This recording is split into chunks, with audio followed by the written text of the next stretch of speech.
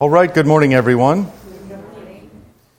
We will pick back up in our study on Martin Chemnitz in Caridian at page 78 with the new material.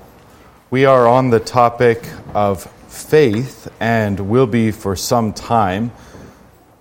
Last session, we spent some time on the question of whether faith justifies on account of it being a virtue. Does God look down and say, well, you believe in me, that makes you virtuous, where someone who doesn't lacks that virtue? That's the one virtue required. And of course, all that is making heaven entirely dependent upon the person. So that's rejected. Nonetheless, then we need to discuss what faith is. And we've spent some time, we've seen Chemnitz speak in these terms, the faith that receives all that Christ is. So that faith is like that cup that receives the wine. It is the thing that receives Christ with all his merits, blessings, and benefits. And that should fairly well lead us into the new material. Question 161, is it right to say that we are justified by faith alone? But before we get there, let's have an invocation and prayer. In the name of the Father, and of the Son, and of the Holy Spirit. Amen. Our Father, who art in heaven, hallowed be thy name. Thy kingdom come, thy will be done, on earth as it is in heaven. Give us this day our daily bread, and forgive us our trespasses, as we forgive those who trespass against us. And lead us not into temptation, but deliver us from evil. For thine is the kingdom, and the power, and the glory, forever and ever. Amen. All right, so once more, question 161. Is it right to say that we are justified by faith alone? Answer, absolutely. For in this article, Scripture from time to time uses, repeats, and emphasizes exclusive particles. That language comes right out of the Book of Concord and becomes a technical phrase. So it is shorthand, in fact, for the whole Reformation. Exclusive particles, that is, those particles of speech that exclude works.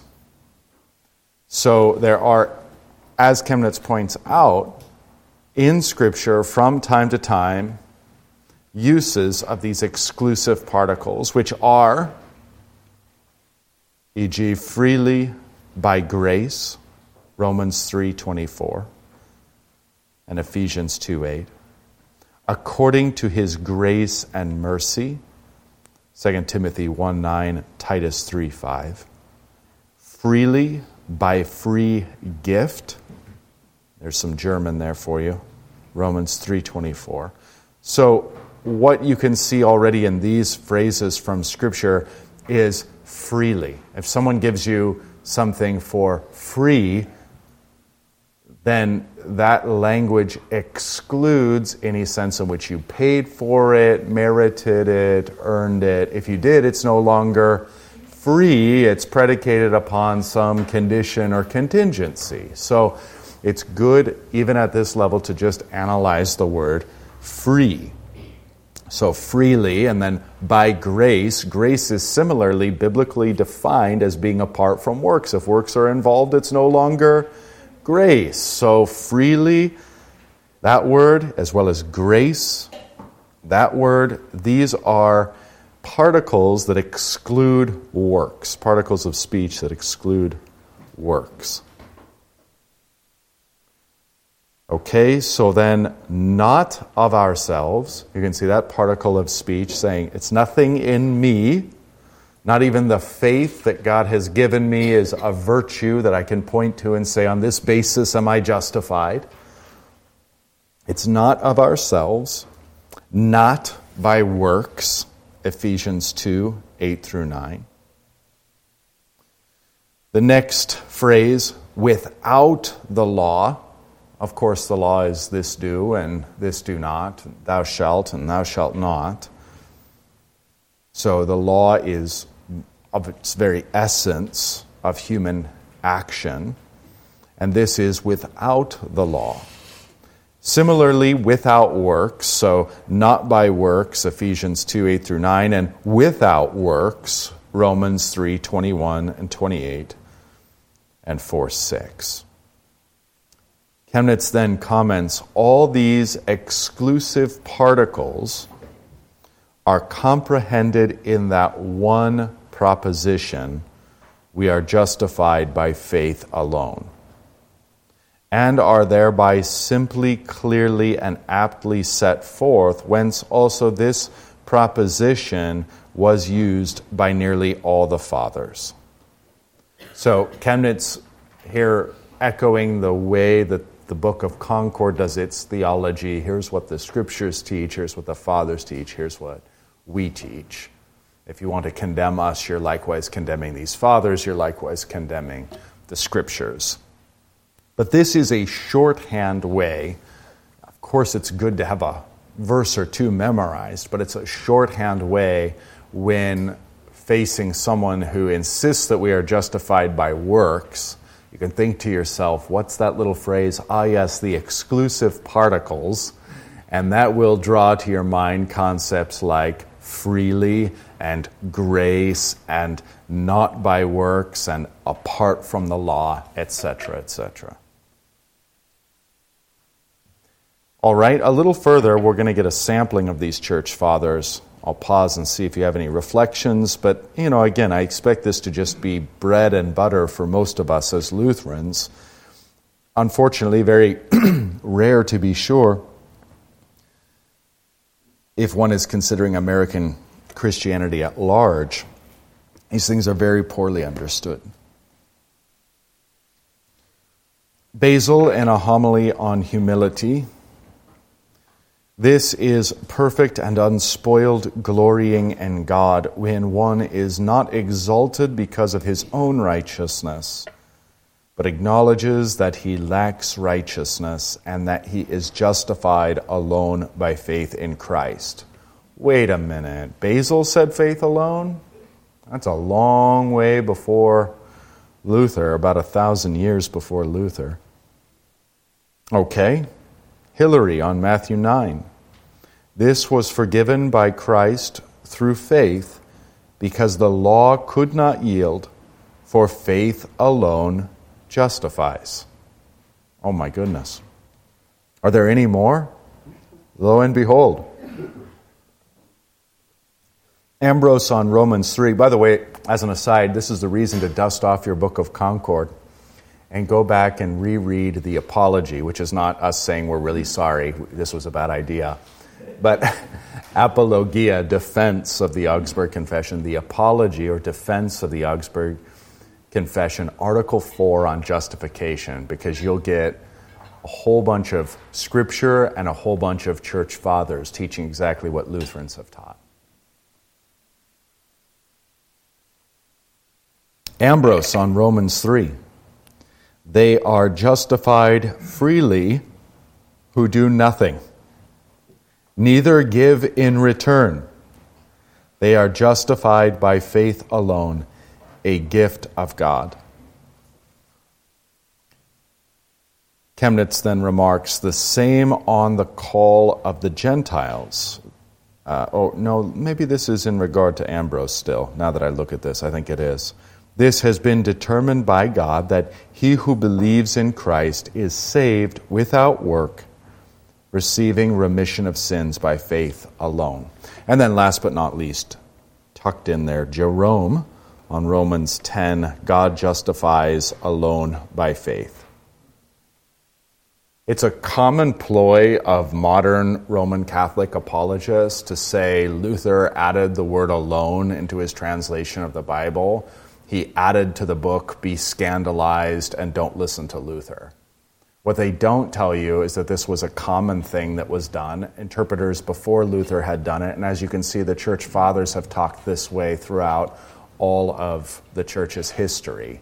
So it's a really dishonest move that they can make because people are ignorant and easily scandalized by the idea.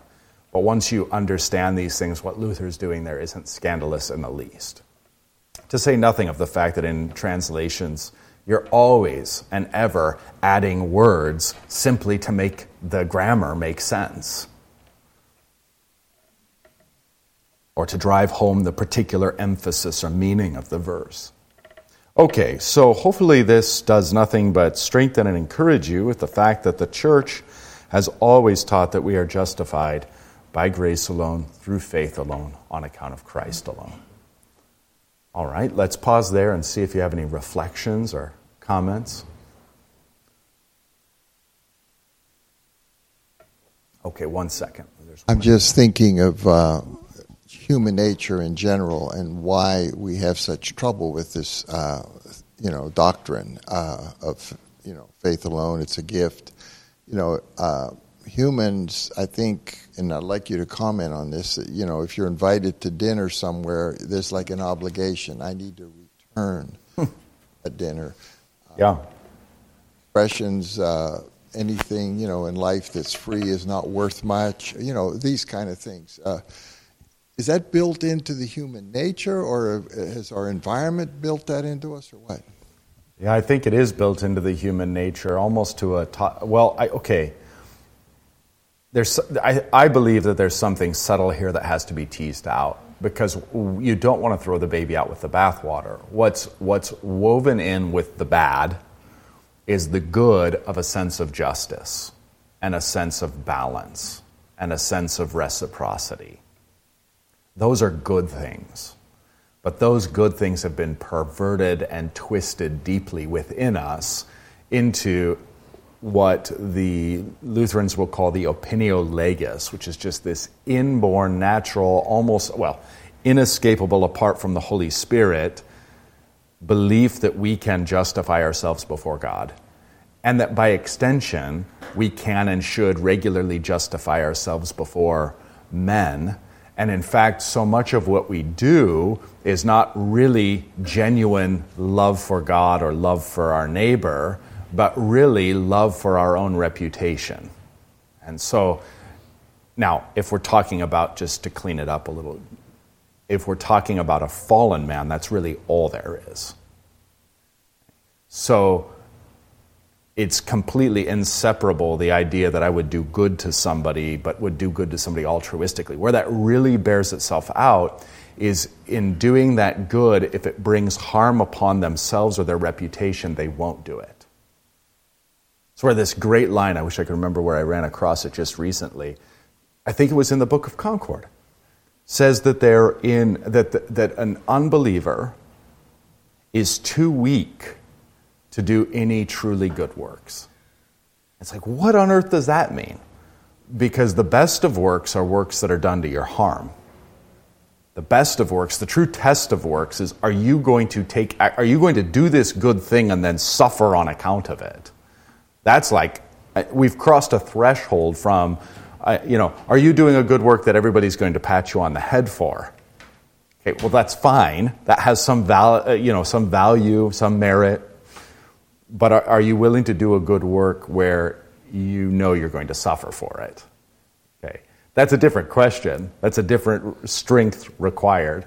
Okay, so drifting off kind of into this tangent, but to bring it back to the main thread, the point being, I think a lot of this, justice, reciprocity, sense of balance, sense of fairness has gotten perverted in the fall and has skewed the way we view everything to the point where we by nature struggle, and here I'm talking about the human race in general, struggle with the concept of grace or any gracious thing. As soon as somebody gives us something freely, we instantaneously feel like we have to say thank you, we have to return the favor, we're in someone's debt, etc., etc. And like you brought up, even when you go to someone's house, you bring a bottle of wine, or you bring flowers, or you very frequently anyway you do. And kind of part of the beauty of becoming closer friends with someone is some of that stuff can stop, which is more familial in nature and actually more open to the graciousness that is really that God has baked into creation, and that we're all going to be, when we're in the new heavens and new earth and are visiting each other, we're not going to be bringing quid pro quo gifts or writing thank you cards out of a sense of obligation, or all that kind of stuff that we do and expect others to do.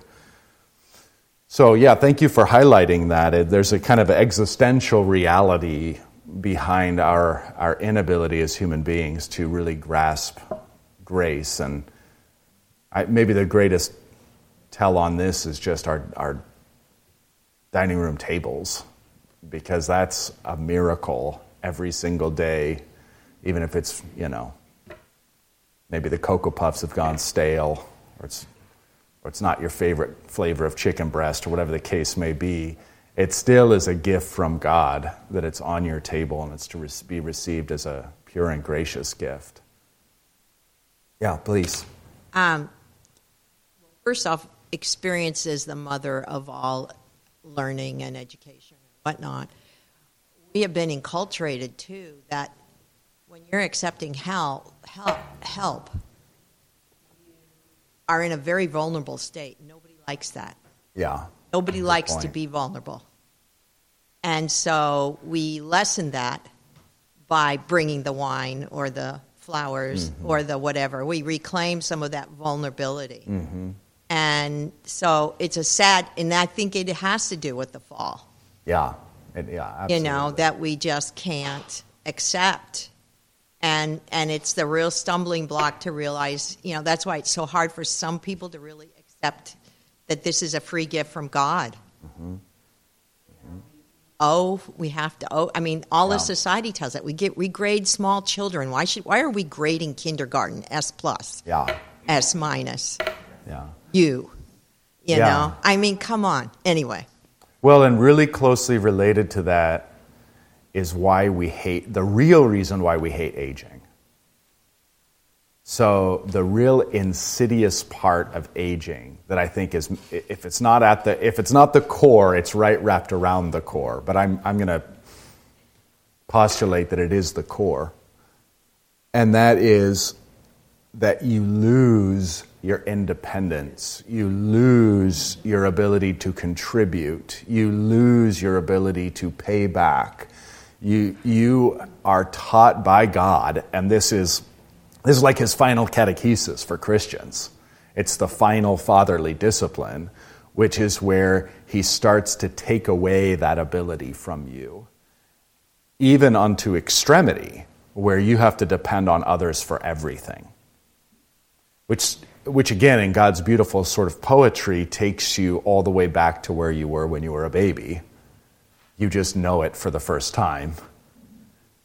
And I think that we have to equip ourselves as Christians. Unless we want to sort of rage against that and be miserable until our dying day, we have to recognize that that's something God is doing and working in us and upon us. And ultimately, it's a crucifixion of that part of ourselves that says, I'm needed, I'm necessary, I contribute, I give. We are frequently brought to that point in which that diminishes and can, even on a long enough time scale, become zero. To the point where you're not feeding yourself, you're not changing yourself, you're not doing anything. And you think, what do we immediately think?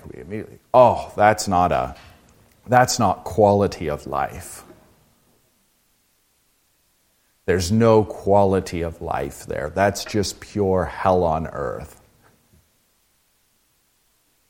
Why? Why such a visceral reaction against that? And I think that what I'm trying to put my finger on is as close as I can get to the core, and it's the destruction of that opinio legis. It's that destruction of the independent I and the quid pro quo that's implicit therein. Not one person on earth likes the idea of I'm just going to have to be taken care of. Please. I think you're already touching on it. It's okay. It's no accident that in this world, pride and self-confidence, and they're all viewed as strengths, whereas Christ teaches us to be humble and to go lower and to serve another. I'm wondering, what can we understand about the nature of the Trinity? I think you're just talking about it with, it's killing that not human part of us to be more like God. But when we consider this, what do we learn about God when serving another before ourselves? Is that the true nature of love? Or how are we supposed to think about that as we go lower? Because we don't want to be perceived as weak, but I think my mind was kind of saying maybe this is God revealing more about himself through humility, but that's not weakness. It's true love, I think. I don't know. Mm-hmm. Mm-hmm. Yeah, I mean, I'm not quite sure I've been able to locate. Could you maybe repeat again at maybe the key point or? Well, I think there's two parts. One is how we view ourselves, and as we're practicing piety and learning to be less selfish and less prideful, and that's us, as the others talked about, being vulnerable and practicing these things that are right, versus the world saying we're weak, and so that's us focused. But there's probably a deeper layer on God revealing himself in this, because that's not what the world values. It's what God values. So if the Trinity is constantly, supporting each person of the Trinity and putting them forward and putting glory to the other, what can we learn about God from that? And that's what I was asking. I mean, maybe that's the true essence of what love is like. I guess as a parent, if you do everything for your child and then they stand up on stage and get accolades, you're happy for them. You're not saying, well, I did it. Right. I'm the one that sacrificed, the baseball moms that are like, look what I did. So I don't know. I mean, I'm just wondering if there's something deeper there besides how we focus on ourselves. Yeah, well, definitely. I think your points stand on their own and don't require commentary, although maybe I would say that, to tie it into the point that I was just speaking to, the end result of God being God is that if you will have him, you have to have someone who takes care of you and takes care of everything. You have to be his child in the truest sense of the word. And if you won't have that, then you won't have God. This is the place in which you can say a statement like, to be Christian is to be humble. You can't be a Christian and not be humble, at least at that most profound and deepest level of, if I'm to have a relationship with the one true God, it's by definition one-sided. Or it's at its essence one-sided. The way a parent is to a child. You're going to care and love for your child no matter who they are, what disabilities they have, or it's one-sided in that sense, right? Same thing with God. Now, I'm kind of, as is my way, speaking on one side of the coin. Of course, if you flip to the other side of the coin, it's good to write thank you notes. It's good to be grateful. It's good to be respectful. It's good to be. It's good to ask yourself, like, what shall I render to the Lord for all these benefits to me? Okay. The other side is all of these things are good. It's just, can the good be perverted? Yes. Can the good be swallowed up in this bad? Yes. And that's really my point. It's not to say, hey, stop writing thank you notes. Okay, so it's, all these things are good. They're just twisted and perverted by the opinio legis, this constant self-justifying, this constant independent, this constant, no, we're even. We're good. Oh, you gave this to me, but I gave that back to you. We're square. We despise the idea of being those, ultimately who receive, and that's at the essence and heart of our relationship with God. The humility and the selflessness and the serving and lifting up others is right. I think the parent, with the kid on the stage is great, and I think that's a great example. It also shows that the role of so I think we get in our minds when we think of selflessness toward another as that means I give up anything and everything, and there's just no limit to it. It's got to be a limitless selflessness. But that, I think, is an error. I think parents to children know that their service is within proper vocational bounds. I'm not selfless toward my child when they say, okay, I want to stay up and watch this movie until midnight. I'm not saying, I go, oh, okay, well, I need to die to myself and be selfless, so I'm going to put away my parental intelligence and say, go for it. No, the service, the laying down of oneself needs to be within the confines and bounds, the order and structure of the vocational relationship. And that's how God is to us. It's the difference between being the servant of all and a doormat. Christ isn't a doormat, while he is servant of all. So there's a vocational office and distinction that God doesn't let himself be trampled or mocked or anything else, and yet he is the servant of all. He will serve us only in those ways that are ultimately good for us. Christ doesn't, die to himself for the sake of the church and then say, hey, church, what would you like to do? He dies to himself in order to win for himself a bride of which he remains the head and leads and guides that bride even as his own body unto eternal blessings. So the selflessness too and the humility always takes on the proper shape and form. And it's actually a lack of humility when we transgress those bounds. There's an arrogance involved when we transgress those bounds. I think this is the toughest pill to swallow for Americans because we as Americans think that all structure is bad and all hierarchy is bad and all lines in the sand are bad. And so we interpret Christianity through that lens, not realizing that we're distorting it. Christianity is hierarchical, is ordered, is bounded in many points. And true humility is identifying what those are and then being faithful unto them. I mean, that's truly setting aside your will and your desire for the sake of the desire and will of God, which of course is good and perfect and right. Okay, please, I see ya. Added comment too, when you keep giving, you're always taught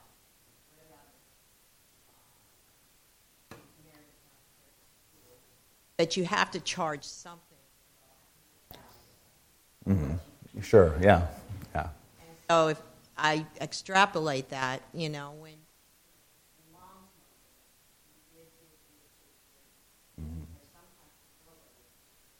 yeah. Yeah. And so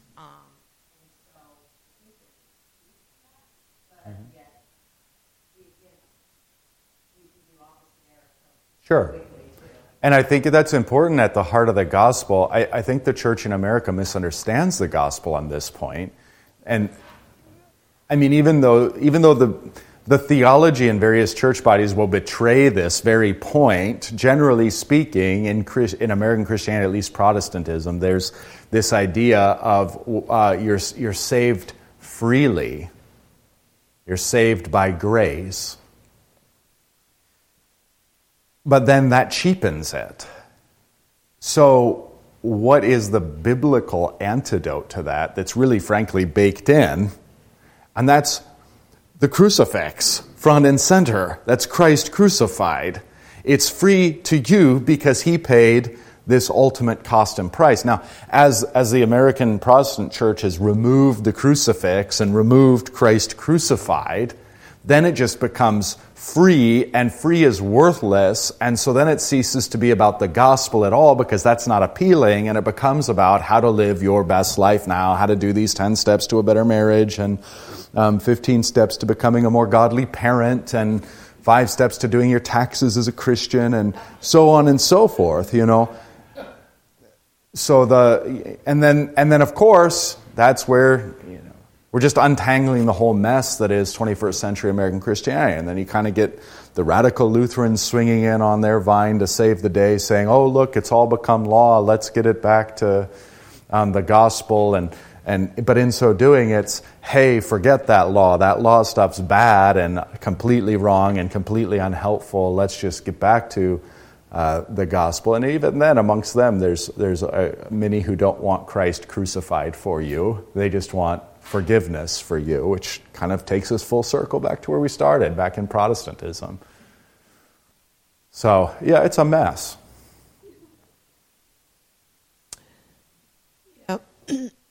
After all these years, Lutheran and listening to that faith is, salvation is faith alone. And then I think, okay, that's easy to understand because it's a free gift. But when I encountered last week or last 2 weeks, that kind of like a test to myself that I don't really understand how free or how is God giving us the free gift. Yesterday somebody passed from our family and they said, oh, thank God. She's now better. She's in a better place because she's with God.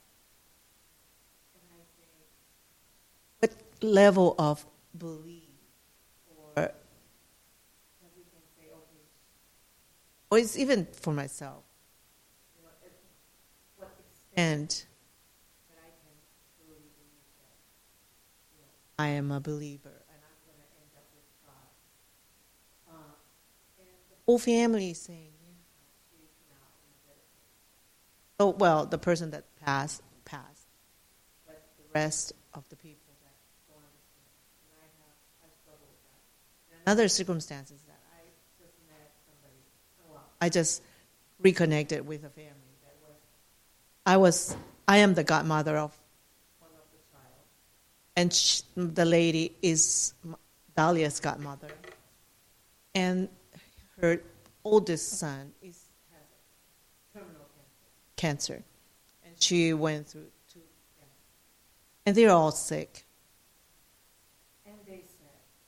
I'm trusting in God.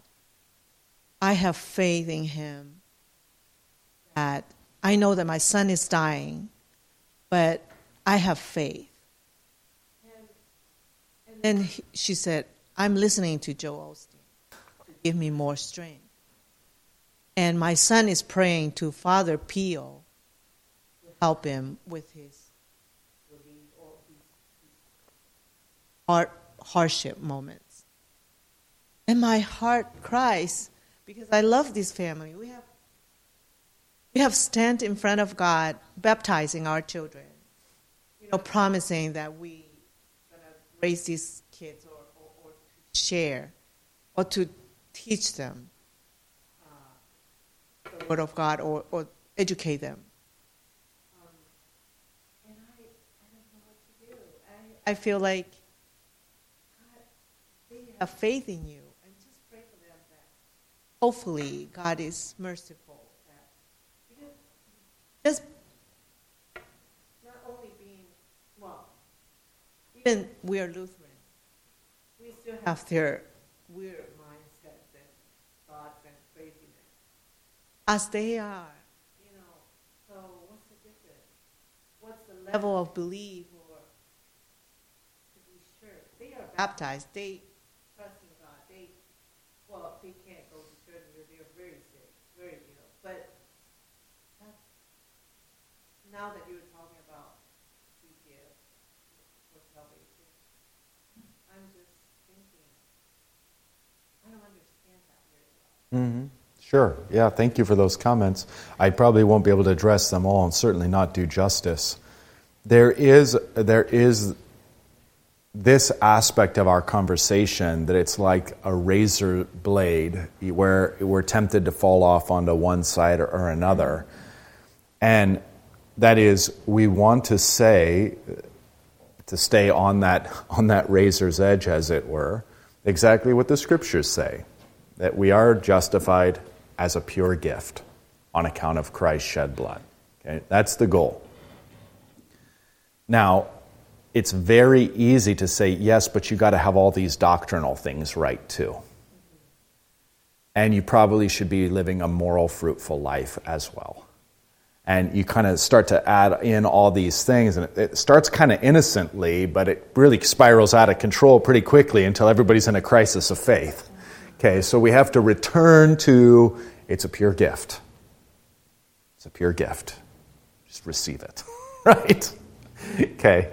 Then the other side of the razor's edge is, well, that just means that then doctrine doesn't matter, and morals don't matter, and nothing matters. So you know what? What's this denominational nonsense? And why am I trying so hard? And why do I care? And I need to just let go and let God, and I'm going to be a sinner, and He's going to forgive me by grace. So what these two paths are is legalism and license or lawlessness. That's what those two things are. Satan is more than content to have you fall headlong into one or the other. Okay.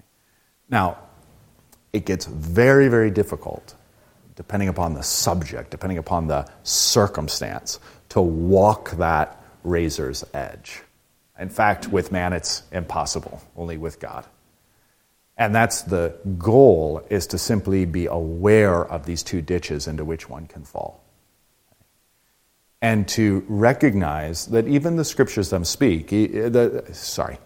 the Scriptures themselves, even God's own living voice, speaks differently to different people in different circumstances on these questions. So it is important when dealing with someone who says, oh, well, I'm just justified by grace as a free gift, and I believe that so much, I'm going to prove my belief in that by living a horrible life contrary to the will of God, but I'm proving my orthodoxy because I believe it's a true gift. And look at how much I believe that in contrast with my life. Okay. I mean, how would you, if you were that person's father, speak? Because that's the way that God speaks in His Scriptures to souls and circumstances of that condition. And it sounds like, are you crazy? You're going to go on sinning that grace may abound? What? I thought it was a free gift. Anyone who thinks that faith in that kind of free gift has no faith at all. Even the demons believe. Such faith isn't a living faith at all, but faith bears itself out in righteousness. No one's justified apart from. In other words, you start sounding like James or Jesus at various places, because James, after all, sounds identical to Jesus. Now, you're talking to the other side of the coin, where it's like, okay, well, you need to have done X, Y, and Z and extricated these sins from your life and put in these virtues, otherwise you can't get into heaven. Well, now you're dealing with legalism, and you've got to have a kind of teaching that says, no, Abraham was justified. He was called out of Ur of the Chaldees while he was still the son of an idol maker. God credited righteousness to him purely on account of the fact that he believed in God, that he believed what God was saying was true. By faith he is justified, and we're all justified in him apart from our works. And here there's even resonance with James. Who does he cite along with Abraham but Rahab, the prostitute? He's hardly doing a meritorious works righteousness theology when he brings in Rahab as his example next to Abraham. All right, so we see Scripture speaking to these two different errors, these two different conditions of the soul. There's even a sense in which the doctrinal component takes place. I know we did the moral and sort of the lawful and the lawless. And doctrine takes place too because, you're justified by grace through faith apart from works, and that includes like what you know doctrinally. There's not a doctrinal exam. St. Peter doesn't say, okay, have a seat. Let me call over Paul. Let's see what you know. Let's see if you can pass. So we're going to avoid some sort of legalistic frame when it comes to doctrine. Well, what's the other side of that, though?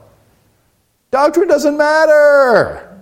Believe whatever you want to believe. All roads lead there, and as long as you believe it's a gift, you're saved. In fact, doctrine is law. Doctrine is confining. Doctrine is, trust me, I've heard all this nonsense from Lutherans. Absolutely not the case. When you're dealing with an antinomian when it comes to doctrine, and I don't even know what that would be, and I'm not going to invent a word. But this whole like Rick Warren, deeds not creeds, okay, that is a creed. It's inescapable, and your creed is you can believe whatever you want, it doesn't matter. Or your creed is doctrine doesn't matter. That's your doctrine. That's not the Bible's doctrine. The Bible's doctrine is it absolutely matters. And you have to have the true God, and you have to have the true Christ, and all these other things. Okay, but what we see is the same exact dynamic, the kind of antinomian, anti-doctrinal. It doesn't matter because it's all gift. We don't want to fall off onto that edge, but nor do we want to fall off onto the other edge of you have to have memorized and bested Francis Pieper's 3-volume set of Christian dogmatics in order to get into heaven. Like, we can see even on the question of doctrine, there's a legalism to be avoided and a lawlessness or a doctrinelessness to be avoided. So the real art and practice is trying to apply this to souls and people as we encounter them. And that kind of goes back to I hear your struggles and your pain, and sometimes we don't know how to do this or what we're doing isn't being received. And that is the perfect content for our prayers. Lord, I don't understand why this isn't being received. I don't understand why they've fallen into this. Have mercy upon them.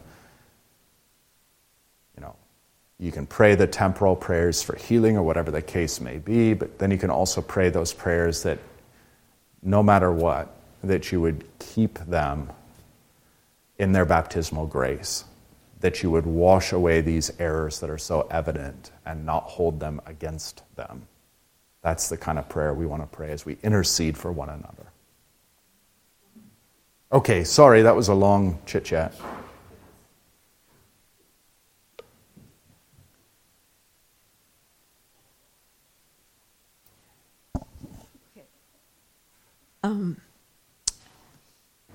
In my experience, I remember I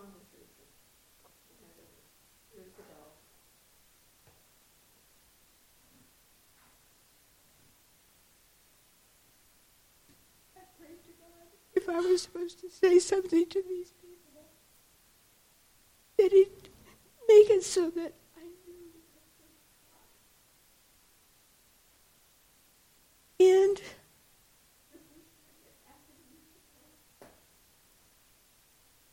it's like time stood still. Oh God, you answered my prayer. I'm supposed to say something. So I did, and we had a long discussion. And just recently, I was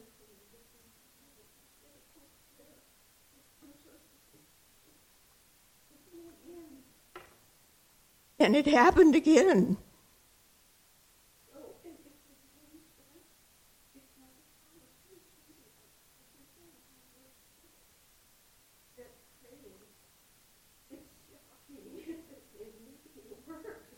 Mm-hmm.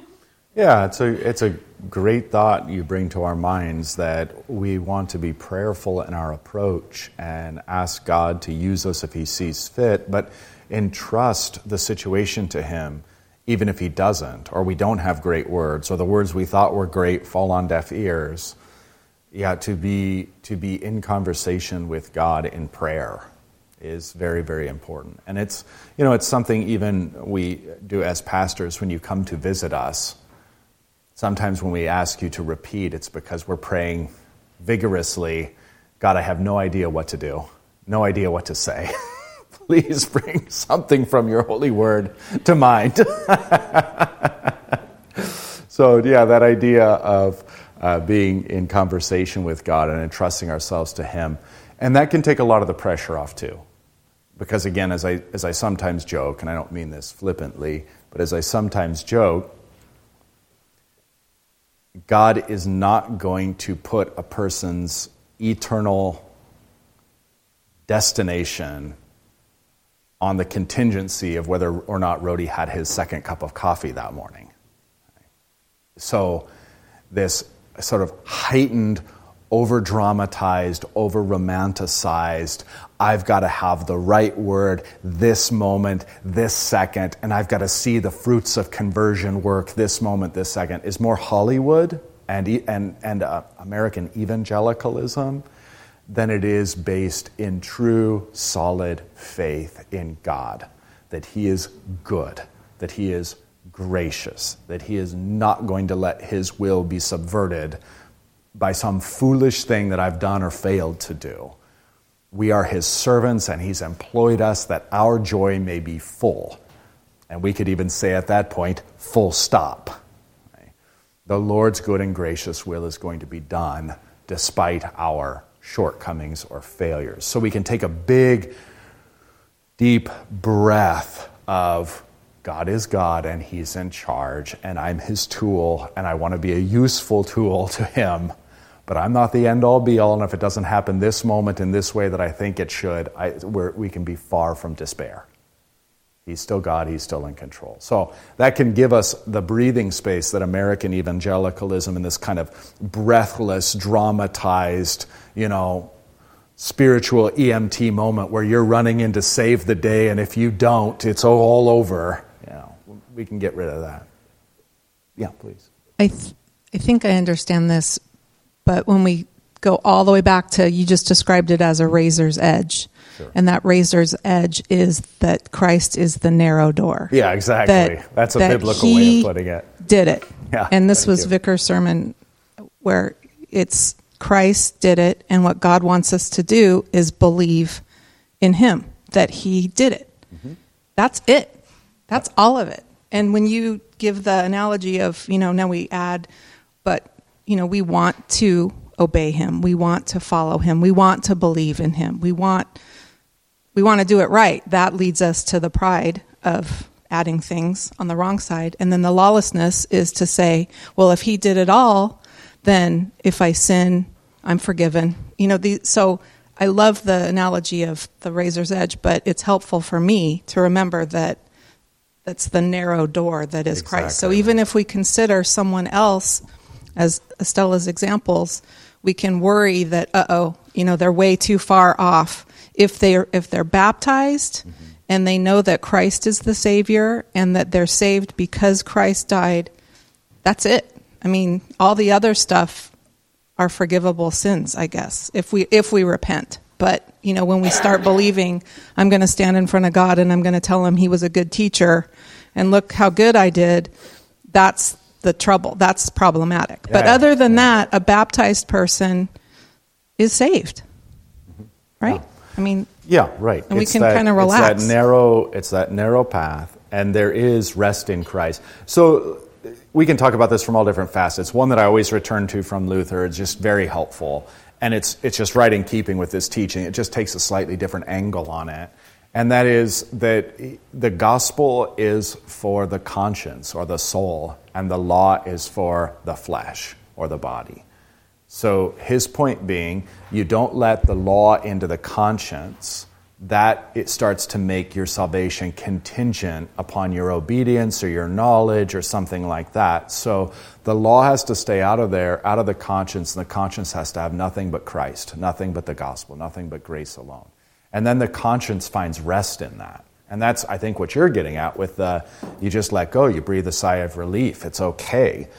And, whatever good I did, whatever good I failed to do, whatever evil I did, whatever, evil I shouldn't have done, it's all awash in the conscience, because the conscience says my righteousness isn't based on that. My entry into heaven isn't based on that. It's not that I don't care, it's just when the question is getting into heaven, I don't care, because the only thing I care about is Christ and His righteousness, right? Now, what happens if you let that gospel into the flesh or into the body? That's when you get the, hey, it's anything goes. Go on sinning that grace may abound. Use Christ as a license for sin. So the real spiritual battle, if you want to couch it in these terms, is Satan's constantly trying to get you to put the law into your conscience and doubt your salvation. And he's trying to get you to put the gospel into your flesh so that he can wreak havoc on your life and the lives of those around you. It's just a brilliant way of putting it. It's a different angle, but Luther, I assure you, is not saying one bit different than what I'm trying to articulate here. Just two different pictures on that theme. And so again, depending upon your vocation, if you've got a wife, if you've got children, if you've got grandchildren, you can kind of start to see that and start to recognize, okay, my child at this moment has the law in their conscience. It's time for the gospel to come and clear that law out. It's time for some well-placed in Christ, there is no condemnation, and similar verses. Or you maybe see in your child the opposite. I'm a Christian, but I can live however I want to. And screw you, Dad, for saying otherwise, you legalist. Okay. Now might be a time to see that the gospel's moved into the flesh and say, is that what Christ would have you do? If you are freely justified by grace through faith, and that you are, would he have you use this great freedom and this great gift in the way you're using it? So it's a way of recognizing where the gospel has gotten into the flesh and extricating that in such a way that it no longer does damage. Please.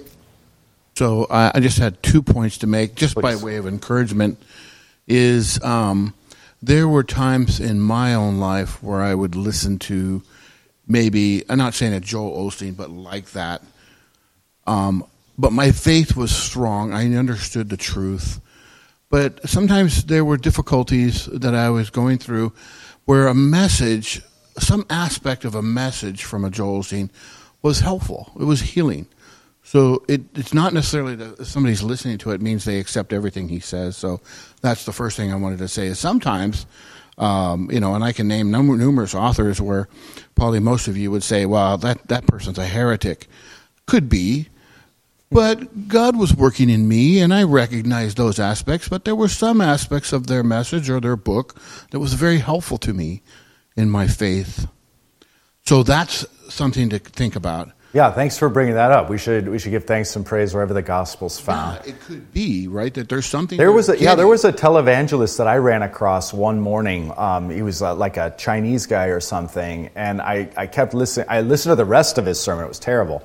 But the part that I tuned in for immediately was this glorious presentation of the gospel. I mean, just knocked it out of the park. Yes. So God be praised that that's there, even if he's actively subverting the devil and having a joke with the devil. Yeah. So and then the second point I wanted to make, just by way of encouragement, is also there's people in my life where I can relate to just the pain of what do I say? And I think that, having grown up in the whole Calvary Chapel era, like you mentioned, Pastor not Calvary Chapel, American evangelicalism, I felt it was on me to say the right thing at the right time or the person's going to go to hell. Mm-hmm. That's not our job. Yeah. That's not our responsibility. Christ is the only Savior of the world, not me. Mm-hmm. However, I had a feeling for my dad or somebody that I need to say something, and prayer, absolutely, praying for the person, or give me words to say, Mm-hmm. And then sometimes I had opportunity to say something, sometimes I didn't. But I saw God working as I was praying in their lives, and they use other people. We're not the only ones. They're usually, sometimes we just plant the seed, right? So I can feel the pain, I understand it, but God is way bigger than, He's working in these people's lives, especially if we're praying on their behalf, even if we never get to say anything to them. Mm-hmm. Yeah. So there's just a couple of things I wanted to encourage. Yeah, great points. With. Thank you. All right, let's get, onto the second question of the day. Page, I know, I could say lots more, but this is important. This is critical. We're right at the heart of Christianity and right at the heart of our own care of soul and the care of soul of others, and right where the devil likes to attack.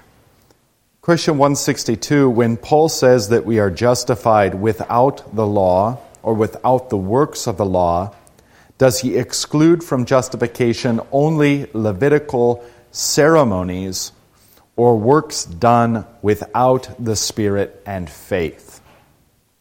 Answer: Paul speaks of the whole law, and chiefly, moreover, of the works of the Decalogue. So this was a common medieval Roman argument against the exclusive particles, which is when Paul says apart from the law, they want to talk about adding to the scriptures. They want to add in the word ceremonial law or civil law, not apart from the moral law, namely the Decalogue or Ten Commandments. And Chemnitz here is just, using the scriptures to blow this out of the water. When God says law, he means law, and chiefly at the heart and center of that law are the works of the Decalogue. Especially when you're thinking like into Christendom, when the ceremonial and civil laws of Israel have been set aside, you've got the works of the law being foremost, the moral works. Chemnitz continues, for he, that is Paul, points out, Romans 3, that he is dealing with the works of the law by which sins are recognized. Verse 20 of chapter 3. But Romans 7, he ascribes that very thing to the moral law. Verse 7, and then you can see also Galatians 3:10 and 12. But the earlier statement of Moses refers to the whole law, Deuteronomy 27:26. The other, Christ applies chiefly to the moral law, Luke 10:26-28. Thus also he expressly excludes from justification the works of the reborn done out of faith. And that's maybe the most important thing, and something that I don't think Chemnitz has paid special attention to clarifying. He hasn't spoken written very precisely about this particular point up until right here, where he makes a very clear distinction, and one that, of course, he knows, and of course it's all the way through the Book of Concord as well as the Scriptures, that the fruits of faith wrought by the Holy Spirit likewise do not justify. So that's the important point being brought out here, is it's not as though, by the works of the law or the fruits of flesh you could not be justified, but now by the works of the Spirit or the fruits of the Spirit you can and are justified. That's not true. Now, those works always indicate that saving faith is present. And that's the way they can be used to indicate saving faith. And the Scriptures are full of examples of this. The wise virgins who have the oil. The oil is the fruit of their wisdom. It's the fruit of their faith. The fruits show forth the faith, but what saves? The fact that they're wise in Christ. Or the sheep and the goats, an equally familiar pattern from Christ's teaching. To those on his right, namely the sheep, he lists only the good things they've done. To those on his left, namely the goats, he lists only the ways in which they failed to do the right things. And so you can see then that while there is fruit in the action, what really determines the fruit is whether they're a sheep and the goat in the first place. And so while we can recognize, I think this too about the righteousness that exceeds that of the scribes and Pharisees, I think he's talking about fruits of faith there, because if he's talking about the imputation of his righteousness, that's nowhere in the remainder of the sermon. But what are the fruits of the Holy Spirit that distinguish the external righteousness of the Pharisees from the genuine ontic righteousness of the sons of God. Okay, but be that as it may, do those works themselves, do those fruits themselves justify? No, they only justify on account of faith that is there. So I think that's just a helpful way of understanding how this teaching of the Scriptures, articulated so well by Martin Chemnitz, reflects then in a wider variety of scriptural texts. Okay, I see that we're close enough to the point. The bacon is sizzling in the background. Thank goodness the ceremonial law has been put away. Let's close there for the day, and next week we'll pick up at question 163. The Lord be with you.